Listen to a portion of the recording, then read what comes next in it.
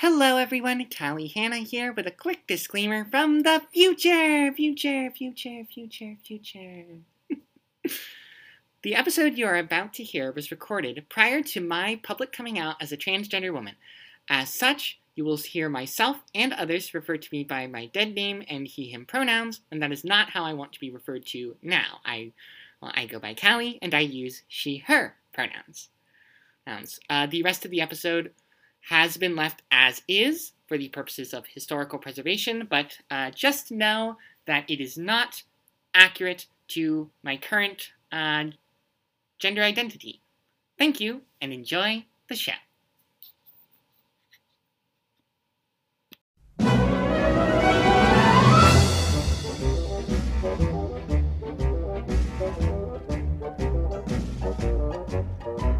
The hipster and the nerd. Yes, hipster and the nerd. One is the genius, the other's quite absurd. Exactly which is which.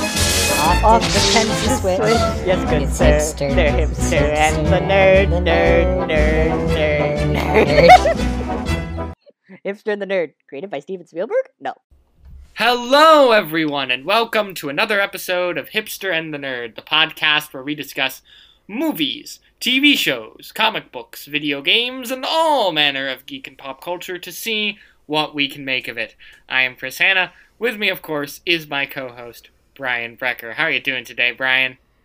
I'm doing great, and I just gotta tell you, there's two things that are on my mind. The need for blood and chili dogs. Yes, because today we're reviewing Morbius and Sonic the Hedgehog 2, which Chris has very unmercifully forced me to watch both in theaters for a sum total of $25.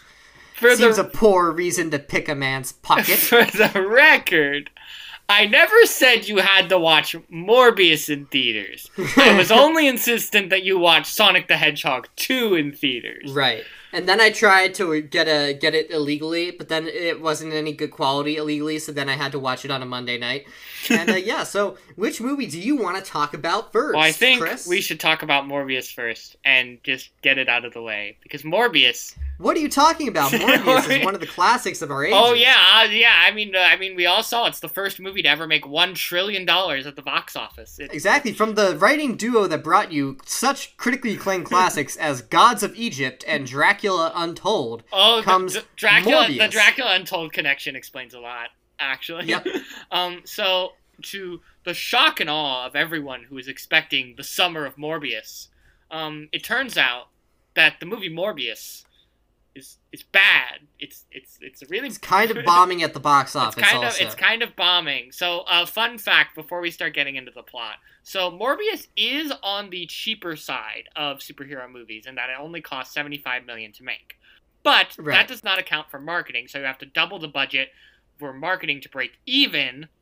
And movies usually need to make triple the public budget. Just to be considered profitable. So, for that to happen, Morbius would need to make $225 million. It is currently sitting, after a week, at $126 million, and had a 74% drop in its second weekend. The biggest drop of any Marvel movie ever, and the second biggest drop of any comic book movie ever. You want to know the only comic book movie to have a bigger drop in its second weekend? Batman v Superman? Nope. Steel. Green Lantern? Nope. Steel? Steel. Oh my goodness. Shaquille O'Neal's Steel. Alright, hold on one second. I need to take off my sweatshirt. Getting hot in here, so hot, so take off all your sweatshirt. I am getting so hot, my sweatshirt. Alright, but if we want to talk about why this movie is the way it is, we need to go back to the beginning. The real beginning. The true beginning. The Amazing Spider-Man 2 has just come out. Sony is in a state of disarray after they released a film called The Interview, which made fun of a North Korean dictator. In basically reaction to that, supposedly North Korean hackers got into all of the Sony emails Yes. and released them all to the public. This event led to Sony moving its Spider-Man production to Marvel, I believe, because all of their plans it was just one got of blown several up. factors that would lead to the Sony hack was one of a few different factors that led to the eventual current not current because they revised the deal later, but the Sony Marvel deal. But one of the most important things that we found out is that the reason why Venom was in Spider-Man 3 with Tobey Maguire was because Avi Arad really wanted to make a solo Venom film. And what happened after that is we basically found out that Avi Arad had been planning this idea of a Sinister Six movie this entire time. Yes. Which meant that he would want to have a Venom film, a Morbius film, a Black Cat film, I believe. Yes, at one point it was actually supposed to be as part of the development of SPUM or the SSU or whatever we're supposed to call Sony's weird villain verse thing. Right. The Black Cat movie was actually supposed to be a team up with Silver Sable called Silver and Black, and that has just straight up been canceled. As far as I can tell. And this is why The Amazing Spider-Man 2 seemed like such a gigantic fucking mess, was because they were trying to include all of these teases for villains that would set up the Sinister Six Yeah, they were movie. trying to create their own cinematic universe based mostly just on villain characters, and also an Aunt May prequel where she was a spy for some reason. Right. That's not a joke, by the way. The one person we can really blame, in my opinion, all this on, from all the Sony hack stuff, is Avi Arad, because he has kept this idea of doing a Sinister Six movie continuing into the present despite constant failure, besides the Venom films, which turned out to be fairly profitable. Yeah.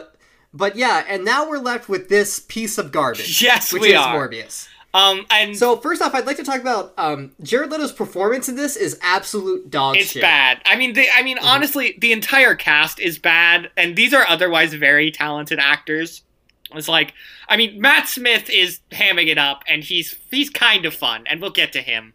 But, like, there are talented, Tyrese Gibson, Madrigal, and even Leto himself, who I don't like, has put in good performances in other things in the past. Requiem for a Dream. Yeah, Requiem for a Fight Club. Hell, even... I'm sure there are other movies. Hell, even his one scene in Zack Snyder's Justice League was a pretty good scene. You mean the one where he says we live in a society? Well, only in the alternate version. He doesn't say it in the main version. But, like, that scene is pretty well acted, honestly. But the problem is that no conversation between any two characters in this movie feels like a conversation between human beings. It feels like the first pass of a table read. Everything comes off as very stilted, and the actors feel uncomfortable. It doesn't feel like anybody really wants to be here. That's what happens when you get the absolutely mediocre script that Matt Sazama and Burke Sharpless decide to put out. Yeah, and I think somehow continue to get jobs in Hollywood despite writing absolute garbage. It's that, and I also don't think. I mean, like, I'm not familiar with director Daniel Espinosa's other work, but it doesn't seem like he's very good at getting actors to... He doesn't seem like an actor's director based on this. I think everybody didn't give a shit about this movie. That is very true. So, like, everyone is at fault here. Because basically it seems like the only reason anybody in this cast signed on was for the possibility that they might be in one of the real Marvel movies, with the exception of Jared Leto, who appears to have signed on just because he lost the Joker role and wanted another excuse to be an asshole to people and call it art.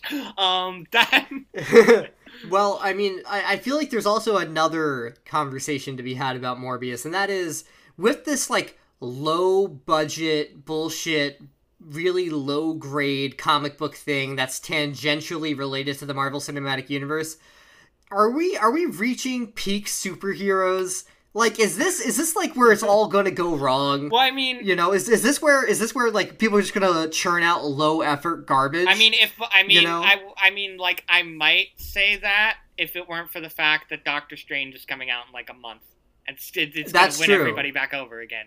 Like, that's the thing about the superhero, the whole, I don't want to say machine, but for lack of a better term, the superhero. Well, with the Marvel Cinematic Universe, it is definitely a machine. Well, I don't want to. Well, sort of. Like, it is a the cycle, I should say, the superhero cycle, is that the thing with the superhero cycle is that because Marvel Studios specifically, is so good at this, it doesn't matter as much how bad everyone else is at it, because the new MCU movie will come out and is pretty much guaranteed to be generally pretty good and win everybody back over.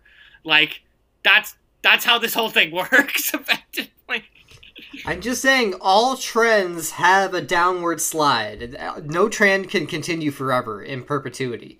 So, what I'm saying is, basically, Morbius, if they keep making movies like Morbius, it could, in my opinion, water down the whole genre. That is... eventually create a market where only the good stuff gets made. Which is why I think Morbius is a good thing. That is... because...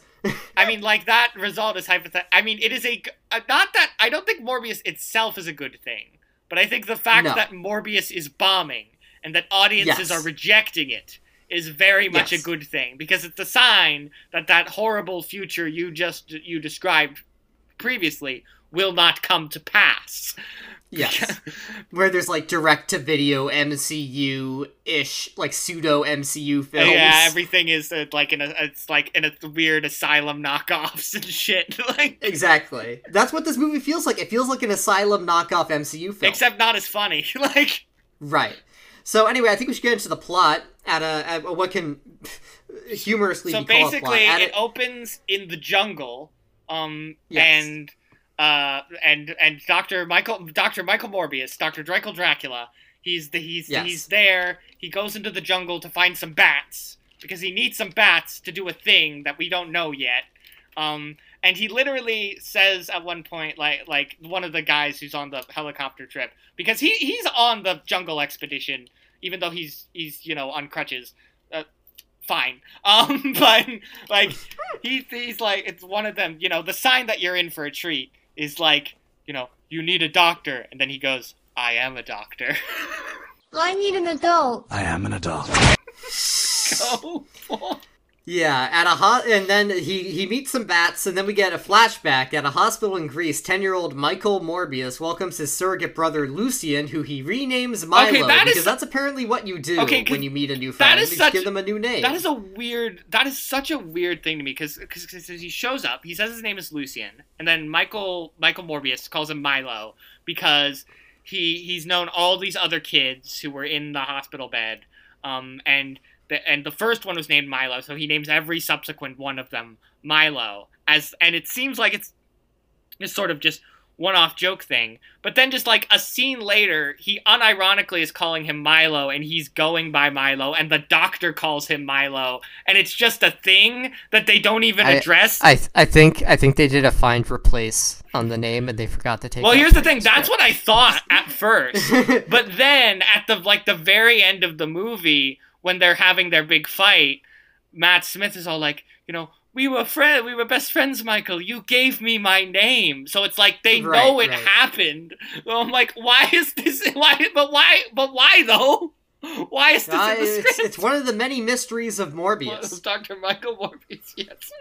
So they bond over their shared blood illness and desire to be normal. They never specify what the hell this blood disease is or does, by the way. Insert Repo the Genetic Opera, I have a blood disease. Like, it puts them on crutches, and makes very cartoony bullies laugh at them for having a terrible blood disease. I find it weird that I get that children are dicks, but I find it weird that there's that one specific group of bullies that are like, ha, look at the kids. Well, hospital bed. This is hack writing at its finest. You need some reason to like these characters and relate to them, but you don't have any skills as a writer to actually give them characterization that makes you root for them. So instead, you just have, like, unrealistic levels of cruelty happen to them. So then you're on their side by default. Yeah, because later when Michael gets adopted, or he goes to the fancy school. He gets accepted to the fancy school in New York.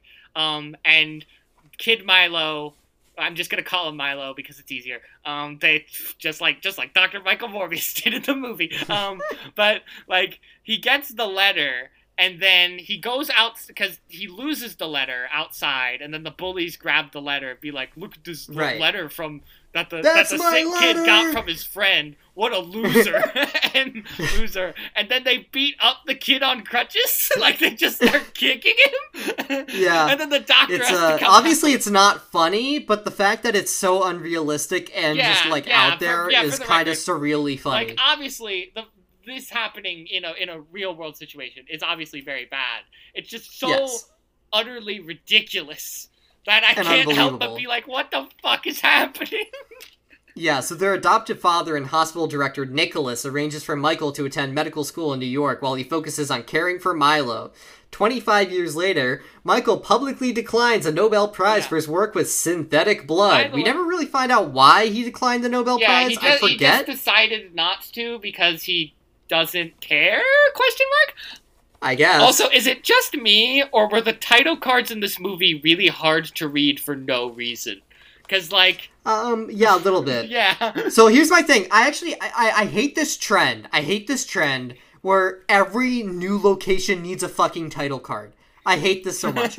Because, like, there's a scene in Venom where they go out into the ocean, and then they're like, international waters. It's like, dude, it's the fucking Atlantic Ocean. Oh, yeah, well, no, that happens in this. Atlantic Ocean in the bottom. Yeah, there's a title card for international waters in this movie. I don't... We know it's the ocean. We know it's You don't need to tell us it's the ocean. I don't mind having some title cards. I think they can be an effective transition piece. But, like, yeah, something like international waters... No. Just like, here's the thing. It's like, you go to a different location, you should trust your audience to understand the idea of a scene transitioning to a new location. Yeah. That's one of the basic things in filmmaking. You don't need a title card every time someone moves to a different location. This isn't the 1920s. You aren't putting in intertitles anymore. Also, all right? We get it's the ocean. I'd also like to point out...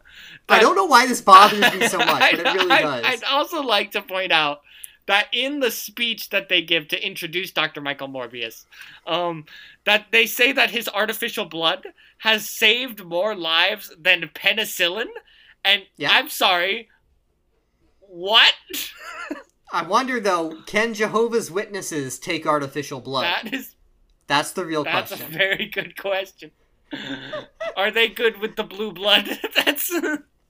So Michael's colleague, Martine Bancroft, who's like the boring-ass love interest in this movie and only exists for him to act depressed against, discovers he has secretly captured dozens of vampire bats in an incredibly unethical experiment from Costa Rica in the hope of splicing their genes with his own to cure his condition. I'd also like to say in relation to Bancroft, I think we all owe an apology to Michelle Williams in Venom.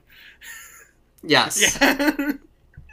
So here's the thing, is this movie is like trying to be Venom, but sort it's of not fun or entertaining. Like it's sort of trying to be Venom, but also not. It does, like this movie, I don't get the sense that anybody involved had any clear idea on what they wanted this movie to be. Right. It's a PG-13 vampire movie. Yeah. And what more can you say? We could just end the review there. It's a PG-13 vampire movie that's not technically in the Marvel Cinematic Universe, despite a really, really shitty ending scene that we're going to get to. Yeah, we'll get to that. And Michael Morbius, Dr. Michael Morbius, he discovers that because he got the bats at the beginning, right? And he found that the bats, because they drink blood, they have these special coagulants in their teeth, and Michael Morbius is like, I need to make my body generate these coagulants, and this will cure my blood disease because reasons. Hey, it's science. Science! They never specify any specific, like, him having coagulants that allow bats to consume blood somehow cures his blood disease. But then again, it doesn't really. But it also turns him into a vampire. But him turning into a vampire does technically cure his blood disease for reasons. I don't know why. And again, they never even specify what the blood disease Chris, is. It's science. It's science. Science. It's because so inject this man with some science. Exactly. So after informing Nicholas and Milo of his planned illegal experiment, and by the way, I'd like to say, if you want us to actually, like, empathize with a mad scientist, it's probably not best to have him treat animals in a way that's very unkind. Like, or leave that sure, one little... I understand you do experiments on rats and mice and stuff like that, but he has like these bats in like a cylinder, and there's like no food, and they seem very cramped. They must be very upset. Like, what do there. they eat? Like, Yeah, how does he feed I'm worried them? about these bats. And there's also the scene where he visits the little girl, and who who also has the blood disease, I think, or has a different disease, maybe. Blood disease. And has to put her in an induced coma, and then we don't see her for the rest of the movie. She's just in that. Dr. Michael Morbius so left that little girl in a coma for no reason. You want to know what level of hack writing this is? Saw 3. In Saw 3, there is a scene where a depressed surgeon is basically shirking her responsibilities, comes in all of a sudden, a little girl's dying, and she immediately knows what to do, and then she gets chewed out for being not there and quick enough, okay? But this is Saw 3 writing, basically. Only minus the fun, and minus the deep character development of Amanda Young. Yeah, like, it doesn't... This movie doesn't know how to be fun, but it also doesn't know how to have serious character drama, so the whole thing feels unnecessarily dreary. Like, it's just like... Yes. Can somebody... Like, I know a lot of people have... I got the distinct impression in the theater that everyone around me was bored. Yeah, saying, like, there were only, like, 3 or 4 other people when I went to see it. And I went to see it the day it came out. It was like a matinee, but...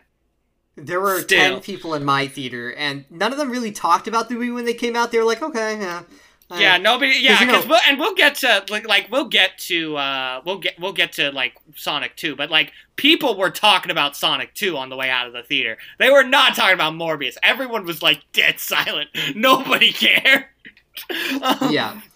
While the cure works, it transforms Michael into a vampire. And by the way, he's basically, he went to a private mercenary vessel in international waters with his equipment. Now, this is actually a real thing.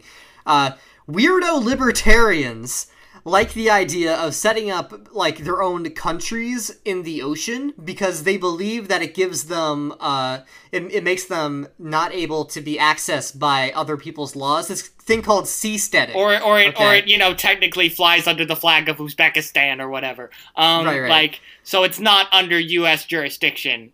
So he seasteads in order to make an illegal experiment, although I'm not really sure if it is illegal, because technically speaking, he's only giving the dosage to himself. Yeah, but I mean, like, it depends on the...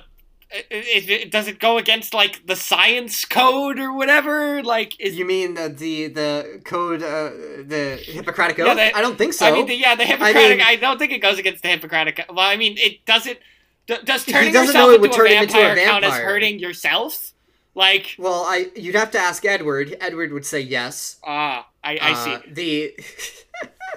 But anyway, this is not Twilight, sadly. This has some of the... Although, this does have some of the worst CGI in a movie I've seen since that weird baby in the final Twilight movie. Because, dear God, the vampire makeup looks okay. Like, it looks... No, it doesn't. It's not even makeup. It literally just looks like they CGI his face. I can't tell if it's makeup or a CGI. Sometimes it looks like makeup, sometimes it's... When he goes full vampire face, that one time, it looks...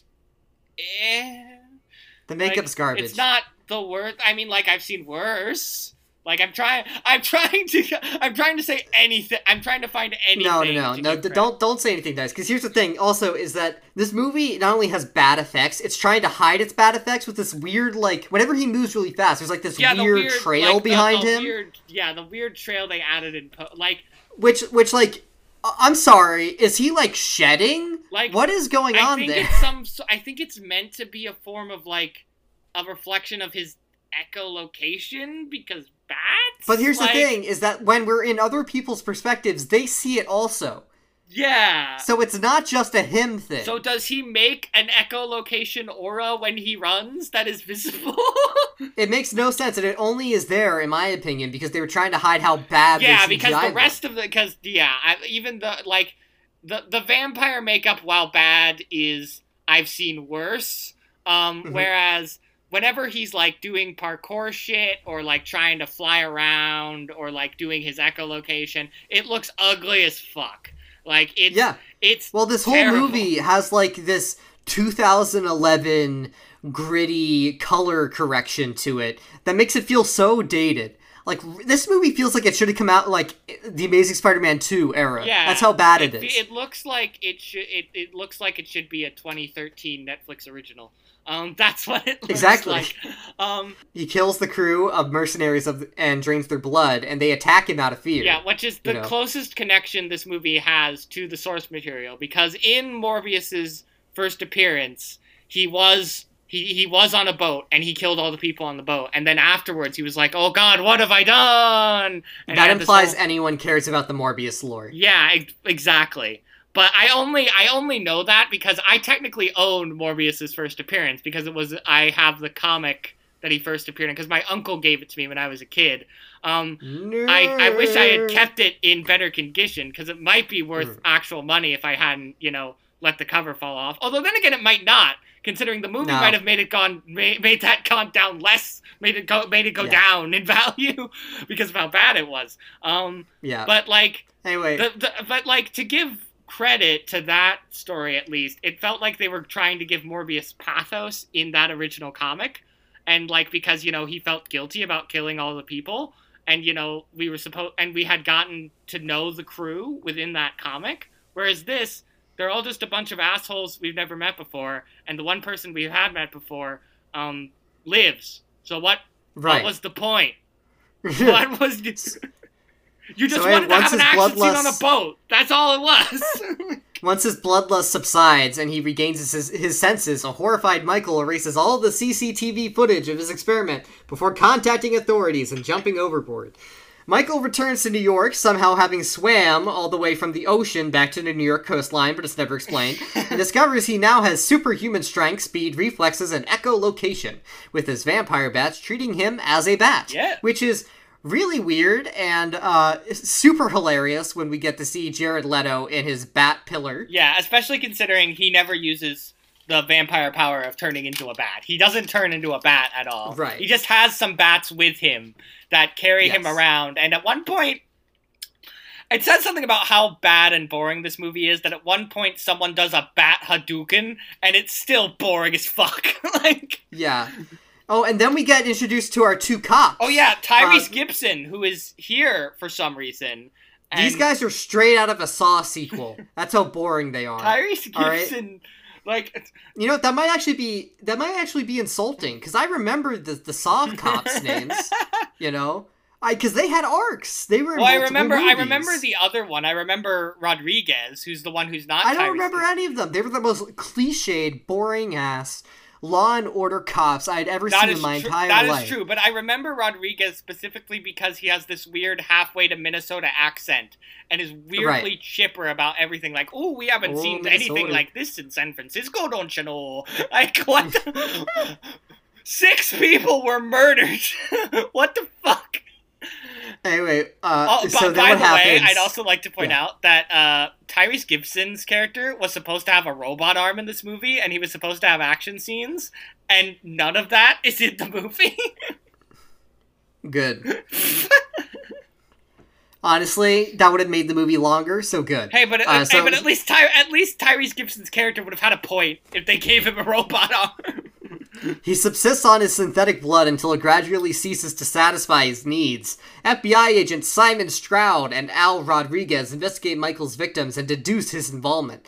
Milo learns that Michael is cured, but becomes furious when Michael refuses to cure him as well. Which is kind of weird, because, sure, it's going to turn him into a vampire, but then again, he's been subsisting off of artificial blood this whole time, and it hasn't really worn off yet. And also, he could just make him a vampire. Also, another thing... And just teach him how to do it ethically. Yeah, it's also another thing that makes this feel dated, because it's the same scene from Amazing Spider-Man 2, where Harry Osborn is like, Spider-Man, use your magic blood to cure my goblin disease. And Spider-Man's like, I can't use my magic blood to cure your goblin disease because of reasons. It's the same thing. I can't use my vampire cure to give you your blood disease because it'll make you turn evil for reasons. Oh, and there's this really confounding, and I don't know if anybody else ever thought of this scene, or thought it was confounding, but Matt Smith, who of course played the 11th Doctor in Doctor Who,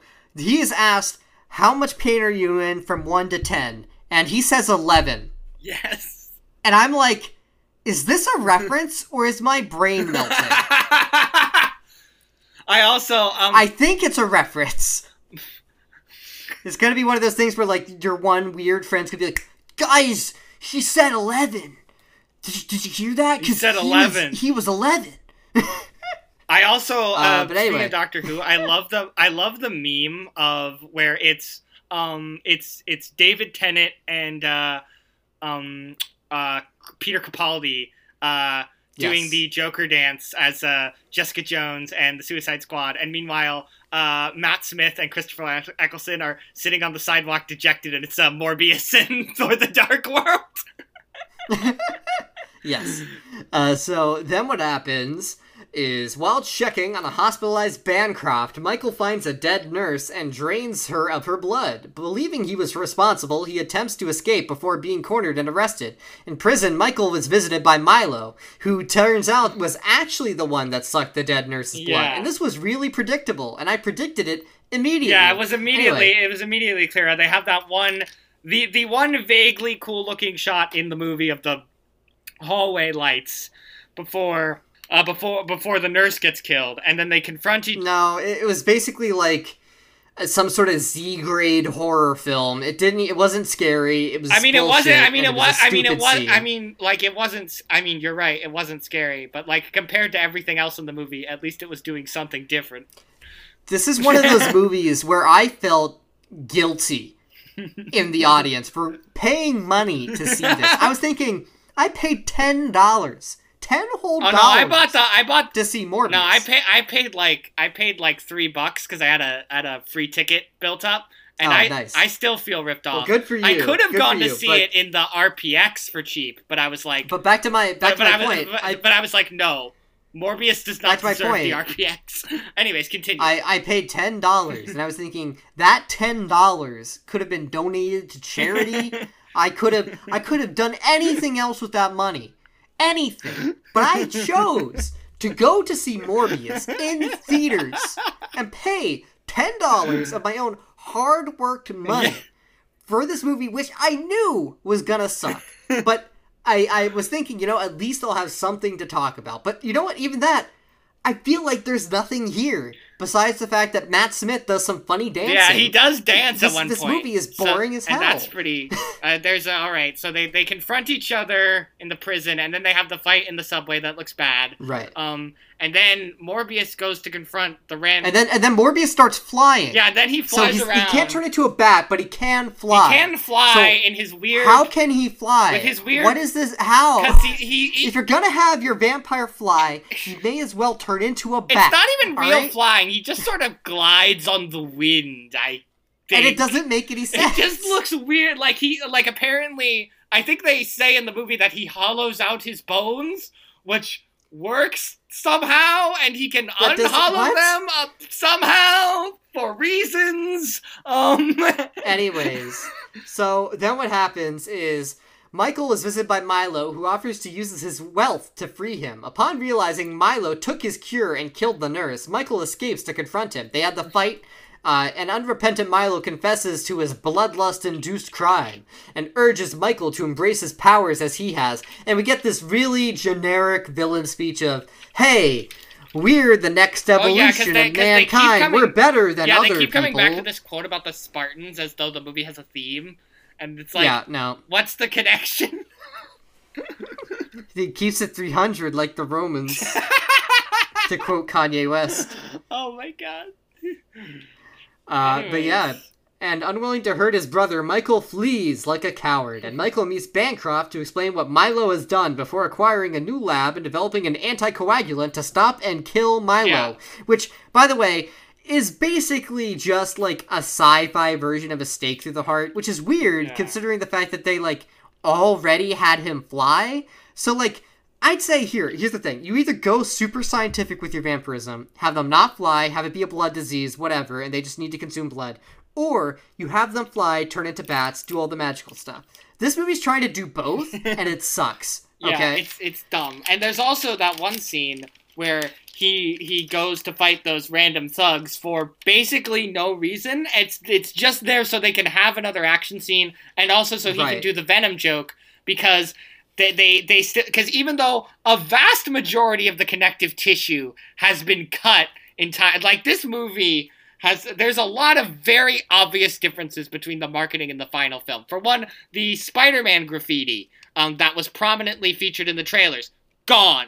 Nowhere in the movie. And there are several shots where where they have a prominent brick wall background that was very clearly supposed to have Spider-Man graffiti on it, and it's just not there. The Daily Bugle's still there. Oscorp is gone. It's Horizon Labs now, which is from the comics, but as far as I'm aware, it doesn't have any real connection to Morbius at all.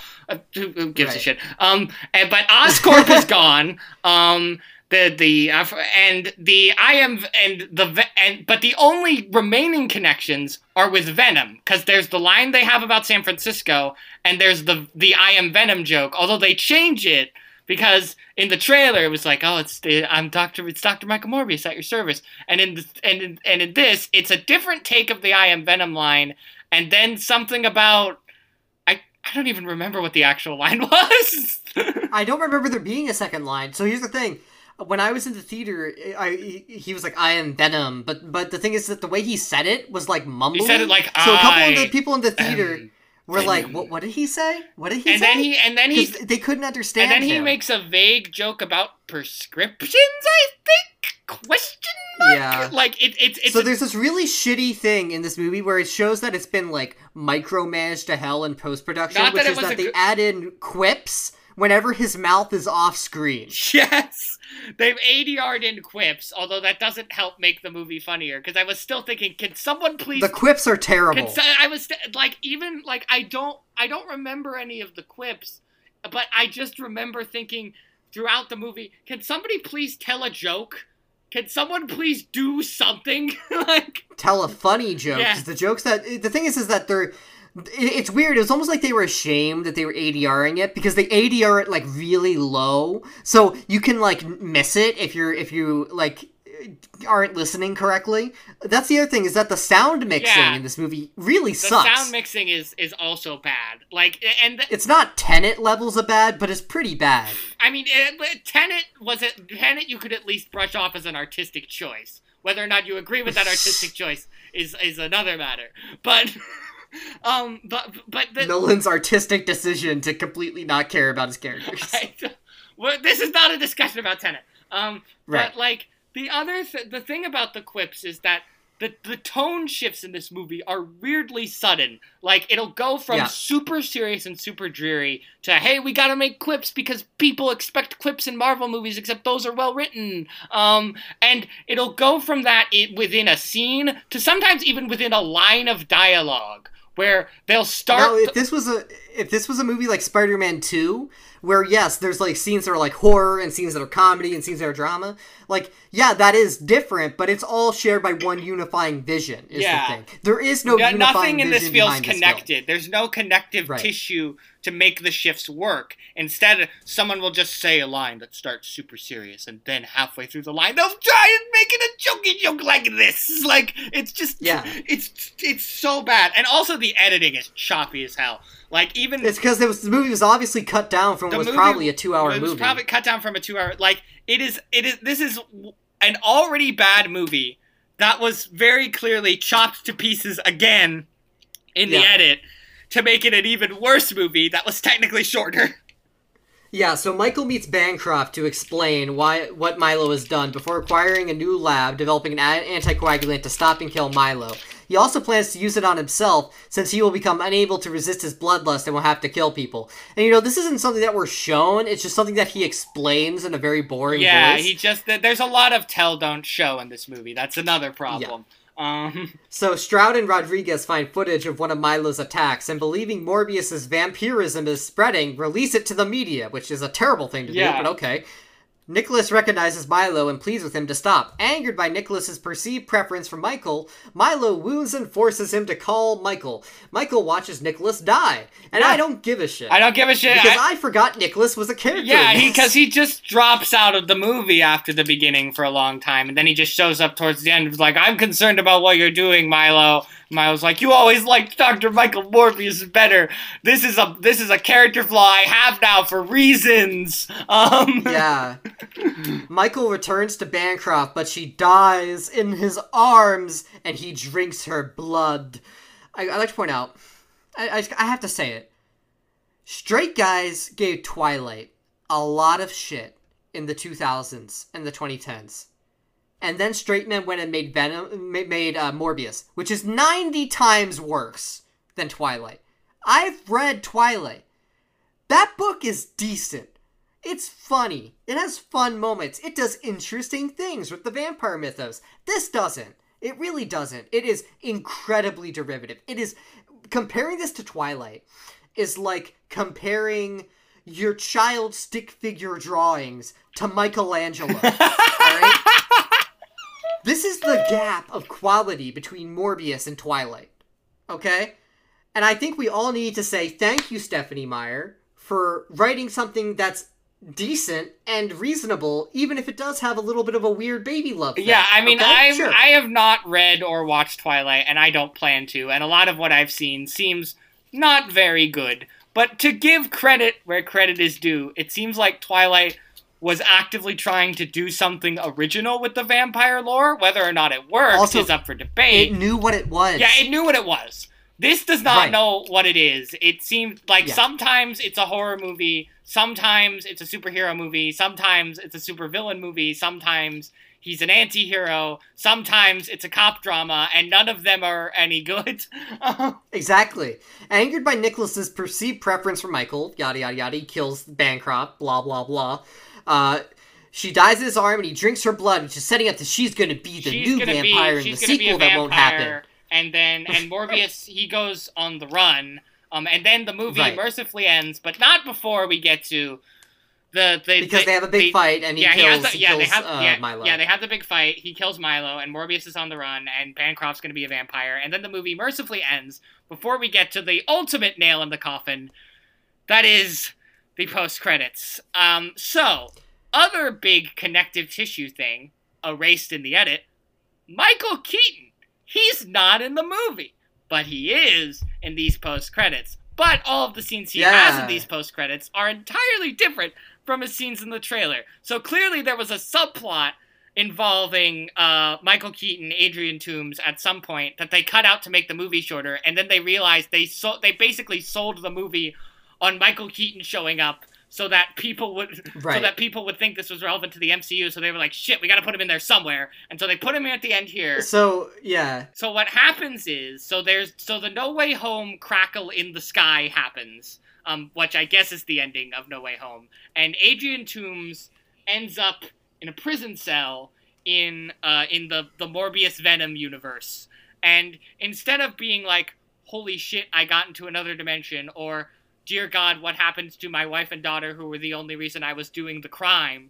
He just taps his face a little bit and is like, man, I hope the food's better here. Am I right? I'm Michael Keaton. How you doing? And then there's a news report about how a guy named Adrian Toomes appeared in the prison, and because there's no record of an Adrian Toomes, they're like, he's expected to be released. No, we gotta let him out of prison. And my question is, so an old man mysteriously appears in a prison cell and has no records of any kind, and you do not think that this is worth investigating? How did he get here? Well, better let him go. Or he could be living under an alias. Like, why would he show up in a prison cell? How did he get into the prison? No one thinks to investigate. Anyways, we get the best line in the whole movie. We get the best line in the whole movie, which is, I don't know why I'm here, but I'm sure Spider-Man has something to do with it. Then we get to the second post-credit scene, wherein Dr. Michael Morbius, now on the run, drives out to the middle of nowhere for for some reason, and he meets... And he's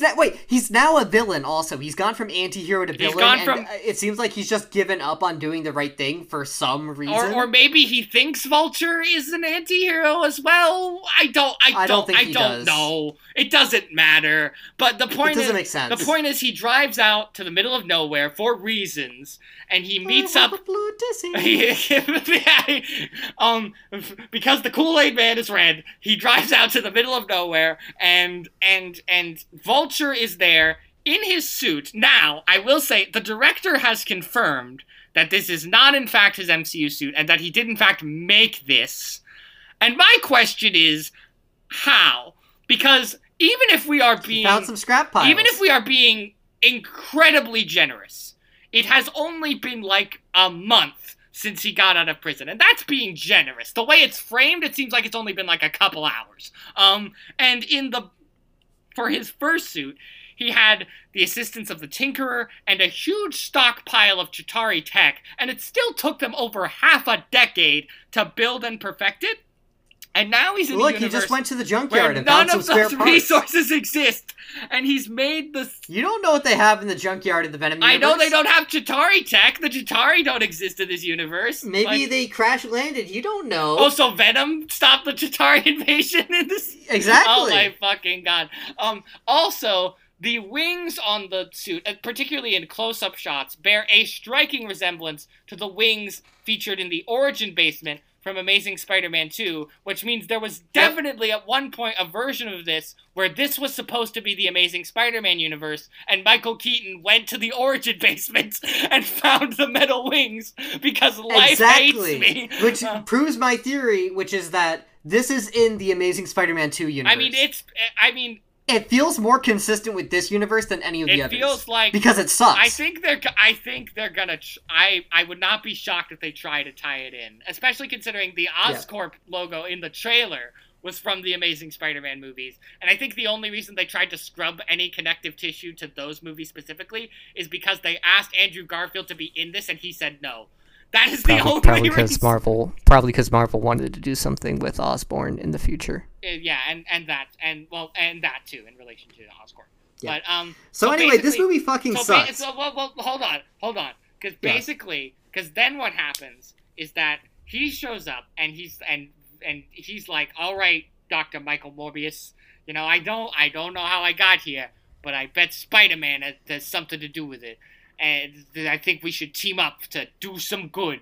And Morbius is like... And Morbius has never heard of Spider-Man in his life. And he's like, okay, sure. So Morbius, after driving to the middle of nowhere to meet this man he's never met, who is in a weird mechanical bird suit, who references... for incoherent reasons. A superhero he's never heard of, and may not even exist yet in this universe, because, like... The director has confirmed that there is a Spider-Man in this universe, but all we know about him is that it's not Tom Holland. Like, that's all we know about the Spider-Man of this universe. If he is even active yet at all, has he been bitten by the spider? Is it even Peter Parker? I think it's the Andrew Garfield. I mean, I wouldn't be surprised if they tried to make it Andrew Garfield. But that would make more sense. Yeah, but I think there's a chance he's... Imagine if this leads to like a bootstrapping that where Sony resurrects the Garfield verse. I knew wanting more Garfield after No Way Home was a monkey's paw wish. God damn it. I know. But so you don't like this. So he teams up, and so he agrees to team up with this guy to take down this person he's never heard of and may not even exist yet, because reasons. Because we need an end credit scene to tease for the people in the audience. So they'll be excited for Morbius 2. Bloody Boogaloo. I can't wait for the... Man, I love the Sinister Six as a concept. But, like, the idea of a Sinister Six with Jared Leto's Morbius? No. Please. Yes. No. Yes. And, like... So, like, okay, on one hand, I don't want to watch more shitty movies. But on the other hand, there is a part of me, an evil part of me, that wishes for the downfall of the whole superhero landscape thing. So then we can only get the good superhero movies. You know, like the people that actually want to make superhero movies, and not all these fucking mediocre movies that nobody gives a shit about. You know, those good superhero movies. So I'm torn between my two desires. The problem with your theory is that a vast majority of superhero movies are the good ones. Well, we'll have to agree to disagree on that. But anyway, yeah, this movie fucking sucks, right, Chris? Yeah, it fucking sucks, and because the editing is choppy, all the performances are bad, the CGI is the writing bad, is garbage. The action is boring, all the characters are boring. Except for Matt Smith. Except for Matt Smith when he's dancing and hamming it up. That's kind of fun. He's the only reason why this movie doesn't get a 1 out of 10. Yeah, honestly. That and like a handful of decent looking shots, and that's about it. And none of the story makes sense. The post-credit scenes are some of the most bafflingly idiotic teasers I have ever seen in my life. And what are we, some kind of suicide? Well, that wasn't a teaser. That was just a scene. But yeah, I know, but it's that. It is that kind of energy. And if we are going to speculate on what I think they're going to do is they're going to can this entire project. Morbius isn't going to show up in anything. In an ideal world, they'll just stop. And exclusively in movie theaters April 1st. I can't believe... Was this just a prank? Was this just an elaborate prank on me specifically? Yes. And so, assuming... But let's assume that they still begrudge forward with these for some reason. Why? Because here's what I think will happen with what they do with Spider-Man. Either A, it's just Andrew Garfield. B, it's Andrew Garfield and they pass it off to Miles Morales. Or C, they get a completely different actor and say he's Ben Reilly, the clone Spider-Man. Nay. All of these are wrong. Yeah. All of these are wrong. Because what is actually going to happen is Sinister Six is going to team up. This is their plan. Sinister Six is going to team up, and then they're going to find some way for them to go to the MCU-verse because Sony does not believe their universe can exist on its own. Yeah, but also... It's basically a parasite on the side of the Marvel Cinematic Universe. Okay, the problem with your theory is that would require them getting approval from Kevin Feige, and there is no way Kevin Feige is going to let they this have the nuclear option. They have the nuclear option. The nuclear option is, we don't let you make any more Spider-Man movies. Kevin Kevin Feige has to be like, have all the cards. Do I want to have to deal with Jared Leto in exchange for... All right. Okay, on one condition. Mahershala Ali stabs Jared Leto in the first 10 minutes, and then he's not in the rest of the movie. I'm just excited to go see Everything Everywhere All at Once. I don't have a stake in all this. Go see Everything Everywhere All at Once. Or go see... It's a much better movie. Or go see the other much better movie we're going to talk about, Sonic the Hedgehog 2. Don't see Morbius. So, Chris, what'd you give Venom? Morbius. Sorry. This is, it's weird how connecting this to Venom feels like an insult to Venom. Because the Venom movies are dumb. But they're fun. They're schlocky. Yeah. They know what they want to be. There's an energy to them. People seem to like making them. This feels like the Asylum... Again, I think the most damning thing we've said, and I think we both agree, is this feels like an Asylum version. This feels like an Asylum version of Venom. In many ways. This is what... remember when that first Venom teaser trailer came out, and it was a nothing thing? Yeah. Morbius is everything I feared Venom would be based on that teaser. That's what this movie is. It's boring, it's lifeless, it's nothing, and terrible. I think we agree that this movie sucks. This movie sucks, and it's the worst movie of the year so far, and will probably remain that way. Most likely. Well, now we're going to take a short break before we talk about Sonic the Hedgehog 2. Yes. Okay. So now we will be discussing the classic new film, Sonic the Hedgehog 2. It is an art film, of course, directed by Jeff Fowler, with a screenplay by Pat Casey, Josh Miller, and John Whittington, based on the classic piece of literature, Sonic the Hedgehog by Sega, and produced by Neil H. Moritz, starring James Marsden, Ben Schwartz, and Tika Sumpter. Yes. Also featuring Jim Carrey and and Idris Elba, and of course, Elba. Colleen O'Shaughnessy. Yeah, don't forget about Lee Majdoub. Oh, Lee Majdoub is also there. I said his name wrong. I'm sorry, Lee Majdoub. Yeah. Yeah. So anyway, I'm going to try and get through this plot as quickly as possible so that Chris does not interrupt me, because I know Chris is a Sonic stan and will take any moment to basically describe this movie in excruciating vivid detail, because there's so many things I want to talk about with this movie, because I think this movie is great. Several months after defeating Dr. Robotnik and being adopted by Tom and Maddie Wachowski as their son, Sonic the Hedgehog attempts to help the public as a vigilante to little success, trying to stop a bank robber, and this whole thing kind of doesn't work, and then he gets told by his basically adoptive father, James Marsden, who is not Chris Pratt. He says, hey, you gotta be safe when you're trying to save people. Fun fact, one of the actors originally considered for Tom in the first movie was in fact Chris Pratt, so you are not off base there. Exactly, that's why I'm saying he's a discount Chris Pratt. Anyway, so Tom advises Sonic to remain patient for the day his powers will be needed before he and Maddie depart for her sister Rachel's wedding in Hawaii. Rachel's the best character in this movie, and I'm going to tell you why later. Right. I mean, that's Sonic a weird way to to spell Knuckles, but okay. No. Sonic plans to have fun while home alone, but is attacked by Robotnik, who has returned with the help of Knuckles via Knuckles!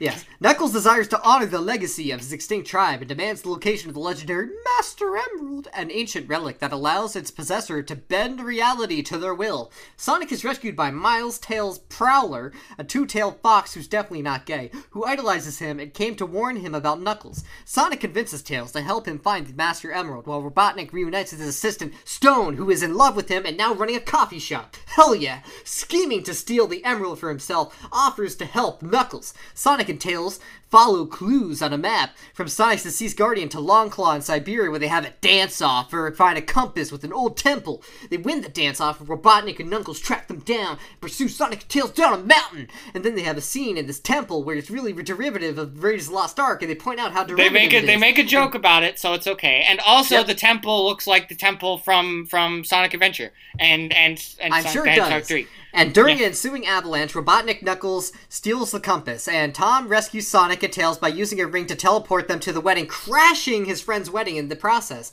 because he mixed up the ring that teleports people with the wedding ring. Now, Rachel's fiancé and his wedding guests reveal themselves to be undercover agents of the Guardians Units of Nations, aka GUN, and capture Sonic, Tails, and Tom. So basically, the FBI was basically being run by the Olive Garden guy from the first movie. Yes, and they refer to him as Olive Garden guy. Yeah, and the Olive Garden guy was in touch with his friend, who is the one that's marrying Rachel, but he actually loved Rachel, and we get to the best subplot of the movie, which is where Rachel wants revenge for the fake wedding, and she basically goes after him with all these scientific alien technology guns. And then what happens is Maddie and Rachel work to rescue them while Robotnik and Knuckles find an underwater temple containing the Master Emerald. Sonic goes to the temple and fights Knuckles, but Robotnik steals the emerald and leaves Knuckles to die with Sonic as the temple collapses. Betrayal. Sonic and Knuckles escape and agree to work together as Tails rescues them in a biplane. Robotnik absorbs the Master Emerald and becomes omnipotent. And in Green Hills, Robotnik destroys Gun's forces and creates a giant robot resembling himself and turns into a kaiju. Sonic, Tails, and Knuckles work together to fight the robot and reclaim the Master Emerald, but it shatters, releasing the 7 Chaos Emeralds. Tom and Maddie rescue Sonic, who uses the Chaos Emeralds to transform into Super Sonic, basically Super Saiyan Sonic, and he destroys the robot before dispersing the emeralds and reverting them back to normal. Knuckles restores the Master Emerald from the remaining shards and agrees to safeguard it with Sonic and Tails, and the three resume an idyllic life with the Wachowskis. Not the Wachowski directors, they're just named Wachowski. And Stone infiltrates Gun as it begins searching for Robotnik in Mech's rubble. An agent reports to Gun Commander Walters that a 50-year-old file containing coordinates to a research facility which houses Project Shadow has been uncovered, and we get Shadow the Hedgehog! I told you And he was that's going to the be in end of one the of these movie. movies! I told you! Vindication! I think I deserve a round of applause for being able to synopsize the whole movie without Chris interrupting. And now we shall get to my portion of the podcast. Why Sonic the Hedgehog 2 is a masterpiece. And Alright, I'm gonna go refill my water while you tell them. Alright, so Sonic the Hedgehog 2... So, So there's a lot of really cool stuff that happens in this planet. First, in this movie. So first of all, it opens with Robotnik on the Mushroom Planet, which you may remember from the first movie, and it's like Mushroom Hill Zone from Sonic and Knuckles. And then he opens the portal, and and there's these lizard men who come out. And I didn't get this at first, but then I remembered that in the first movie, that when they were developing the first movie, before they had decided to use the Echidna tribe, they had come up with these lizard men. So that's what these are. And they're with Knuckles. And Knuckles is the best character because he's...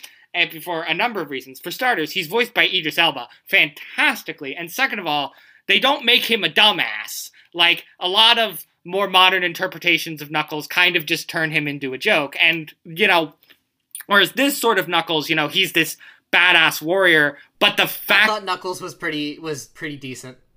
I thought Idris Elba's voice acting was a little off-putting. In the sense, I wasn't expecting Knuckles to sound like that. I like it. Also, Knuckles doesn't rap in this, so that's automatically a point against it. Okay, true. He does not rap, but he also doesn't chuckle. Because unlike Sonic, he don't chuckle. He'd rather flex his muscles. So... Right, because he's Knuckles. Yeah, he's knock, it's Knuckles. I love the whole thing they go, where he is this kind of badass warrior who takes everything way too seriously. So the humor with him comes from all the other characters being like, what the hell is this guy's deal? It's basically Drax the Destroyer. Drax mixed with Zuko, because he also has... Drax minus the not being able to take things, not being able to stand metaphors. Yeah, because he does understand some metaphors. Right. And he's also got a bit of Zuko in there, because he has this whole thing about honor. Because like later in the temple fight, he's like, stand still and die! With honor! I'd like to give this movie a point for not having him say, "Do you know the way?" Yeah, there's no Ugandan Knuckles joke, thank God. Yes. And so they have they have that. So Robotnik and Knuckles meet, and then we have the scene. I also like to say Jim Carrey's really annoying in this movie. I I did not like Jim Carrey in this movie, and that's maybe just that I don't like Jim Carrey. In general, like, I don't like his comedic stuff. I feel like he's always too over the top. And I know it's a movie for toddlers, but, like, I don't know. I feel like you could have... I feel like the director occasionally should have reined him back a little bit from the constant ad-libbing. Like, at some points, he's, like, referencing Evil Dead, and I'm like... Why? No, I disagree. That's the other thing, is there's, like, tons of, like, movie references in this movie, and I don't really know why they keep making them, because, like, it's stuff that the kids wouldn't have seen, so I guess it's there for the adults, but the jokes themselves don't really land all that well, so I'm like, I feel like that could have been done better. The humor is really hit and miss, I'd say. I would say I disagree about Jim Carrey. I think he's great. Especially because I am a fan of. I like the Mushroom Planet. Yeah, the Mushroom Planet is cool, and as I mentioned, it's Mushroom Hill Zone. And I think Jim Carrey, him being able to go over the top and unhinged is a lot of fun, and also fits the character of Robotnik. It is to a certain point, but the thing is, when you see it for 2 hours, it's kind of grating. I will say my thing though is, okay, so we've given him the bald head, we've given him the mustache. Where's the gut? Put Jim Carrey in a fat suit. Come on, like that's.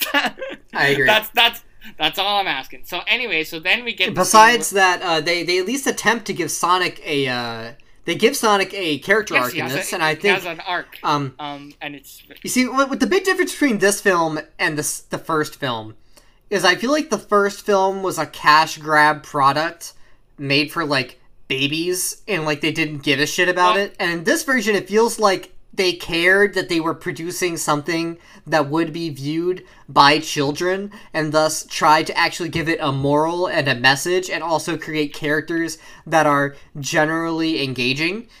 And they weren't just, like, doing whatever to make money so their parents can send them off to a theater for an hour and a half. Well, to use a more kind version, because you're overly harsh about Sonic the Hedgehog for some reason, is that... I'm not. The movie's mediocre as fuck. No, the first movie is, like, it's good. I enjoy it. But it also doesn't have a lot of Sonic-y things in it. Like, it feels... Well, like, Sonic is the main character. It's a cash grab like, family Sonic film version of a video game. The first movie... Yes, Sonic is the main character and he is the focus of the story. But it feels more like, this sort of, your standard kind of road trip movie. But the Sonic happens to be in it. Whereas this movie feels like a Sonic movie. It's got Sonic Right, this stuff. is what the first film should have been to begin with. In many ways, you are correct. I don't disagree, and this is definitely an improvement. Basically, this movie feels a lot more earnest than the first one, although it does still have, like, stupid, like, fart There's a humor couple and of stuff farts. like that. I will say, I did kind of like the one where he made the fake Sonic to trick Tom. I nobody laughed in the theater at that. Well, but then again, there were only 8 people in the theater. Yeah, people laughed at. And by the way, the dad behind me was snoring during the movie. People laughed in my screening at that. That was the one fart joke people did laugh at. So here's the thing: is like, yes, the movie isn't trying to be like, I don't know, the next childhood classic for a whole generation. Even though it probably will be. For what it is a decent time. And overall, I'd say that I had a mildly pleasant experience, which is way more than I could say for the first film. Anyway, you wanted to continue with your thoughts? Anyway, so so further evidence on why Sonic the Hedgehog 2 is a masterpiece. So then we get to the scene where Sonic is in Seattle and he has to stop the robbery in this really cool action sequence. You know, he's driving around and he has this back and forth with the criminals. Like, your negative attitude isn't helping. And I'll be honest, I never really thought of Sonic as a superhero. Well, I mean, he's not a like I always thought of him like in the classic role where he's like trying to save nature from the robotic Yes, that's terror. true. He is especially more in the games. He has specifically an environmental. I always bend saw him to as more of an eco-terrorist type. Eco-terror. Well, I mean, definitely, you're not exactly wrong in terms of the games, and even Sonic Saddam, where he was leading a, resistance group. Exactly. But, I feel like, especially, things like the IDW comics do also lean into the idea that he is rescuing, the animals he's rescuing are also, the animals or people, depending on the story, whether that be the IDW comics or some of the other Yeah, but that's games the thing. where, if he's a superhero, he's a superhero for furries. He's not a superhero for the humans. Well, generally. Yeah, because especially in more recent stuff, they've kind of phased out the humans more and more, and it's just more the anthropomorphic characters. See, that's the thing, is I don't see why we need to have all this human stuff in a Sonic film at all. I don't disagree with you on that. Because I feel like this could have worked a lot better as a big budget animated movie. I don't disagree with you, but I think what happened was that for the first movie is that the director, because Jeff Fowler has a history with Sonic, like he worked on cinematics for the games, and he cares about this franchise. So I think what happened was that the studio on the first one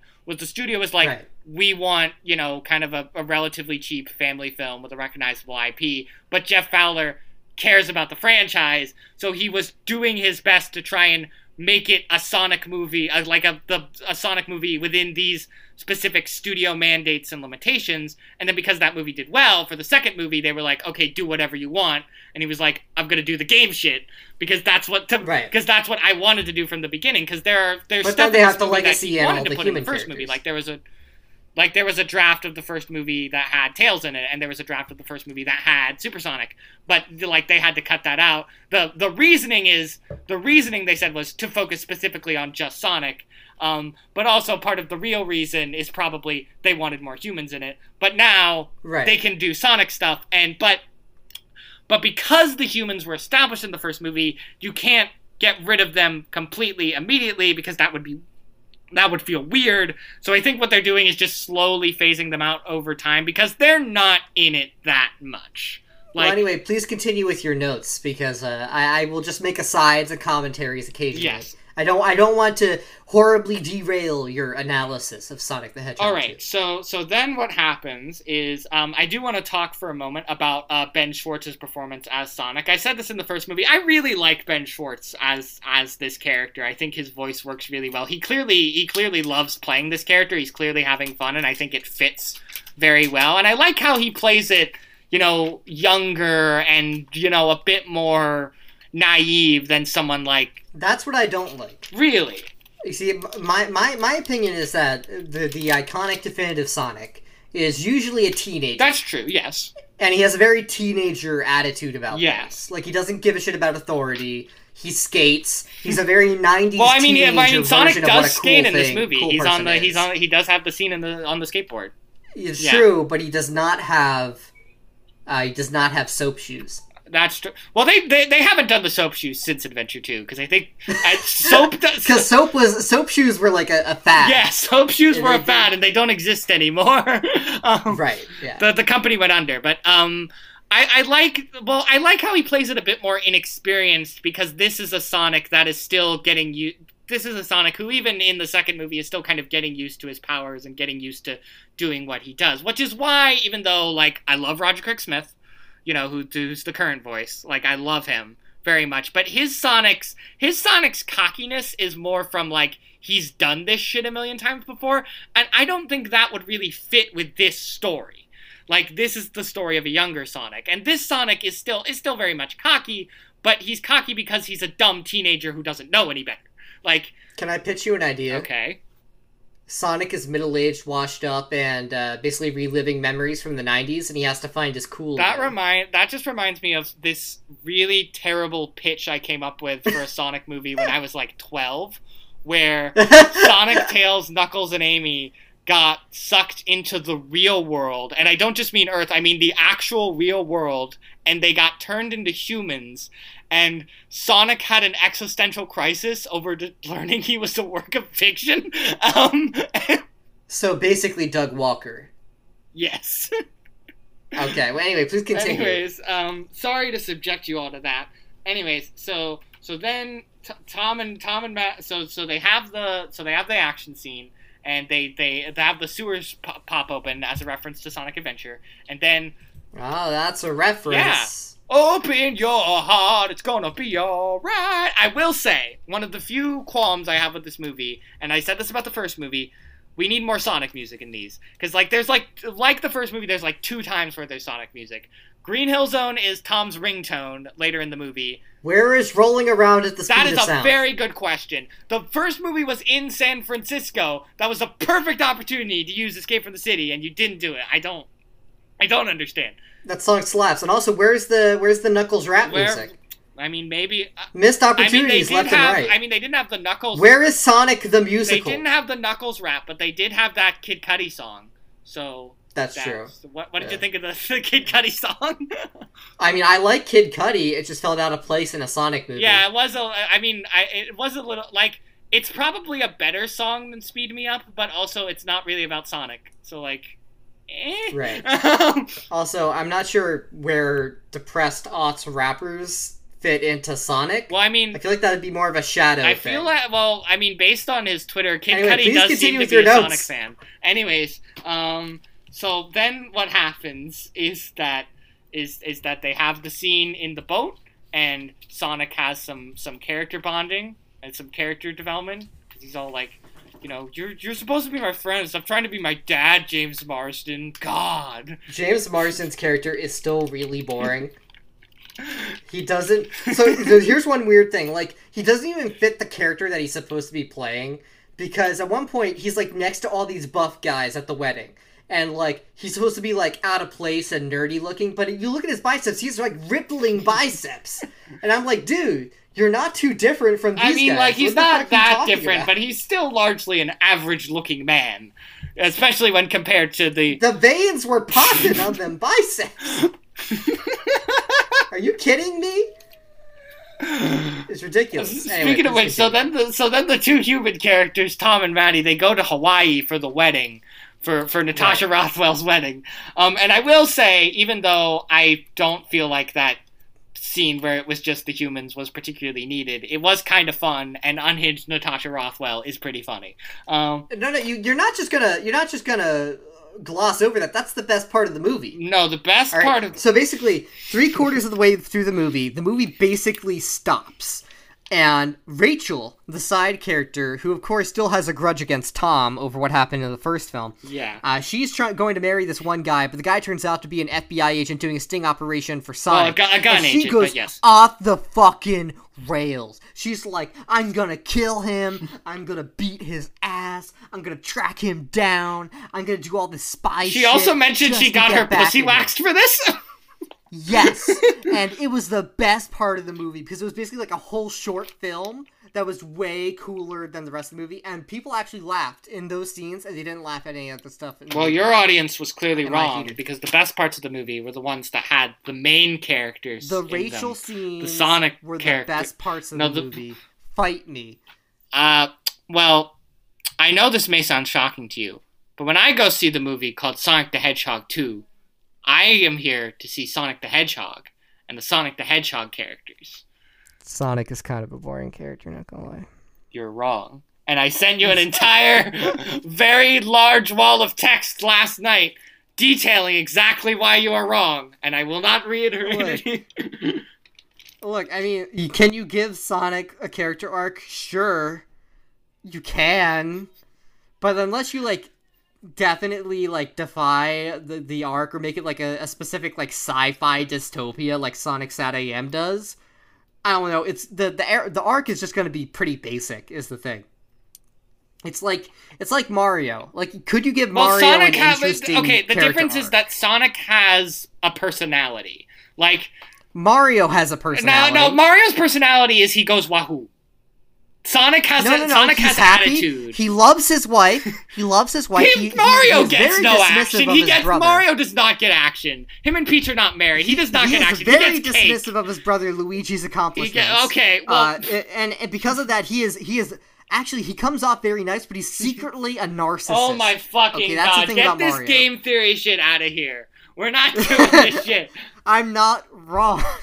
Mario is as interesting of a character as Sonic. Luigi is an interesting character. I'll give you that. But Mario, no.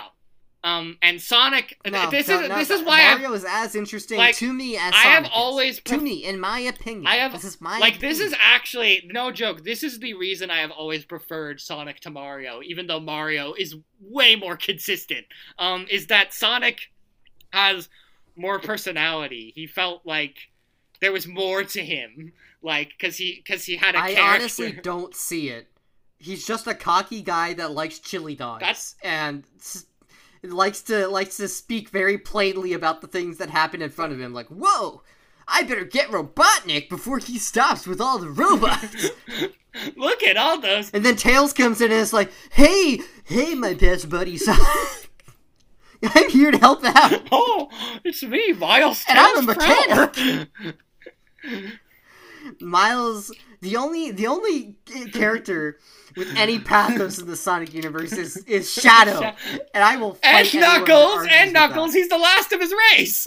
Like, disagree. Knuckles is boring. Knuckles is like here's the thing. These characters, like, yes, I do think they're boring, but how they're done in the movie is fine. Like, it's fine. It's decent. It's fine. But, like, overall, am I interested in a Sonic movie? No. So anyways, more on why Sonic the Hedgehog 2 is a masterpiece, and Brian is wrong. So after Tom and Maddie go to Hawaii, Sonic has this sort of fun goof-off sequence. He's on a skateboard. He's messing up the house. There's a John Ralphio reference, because Ben Schwartz was, of course, John Ralphio in Parks and Rec. So I twigged at that in the theater. I was like, I understand that reference. Reference. Yeah, because he says that movie is the worst. Like, the John. Yes, I noticed the reference. I'm just pointing out how useless the reference is. I know, but it's fun. It's a fun time. We all had a good time with it. No. Anyways, I mean, it's fine.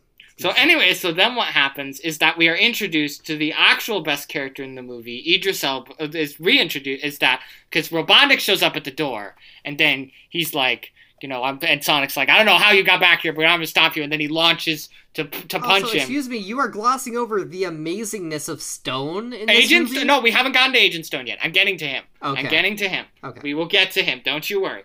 Because I really enjoy how they double down on the romantic tension. I do too. Yes, I agree. Yes.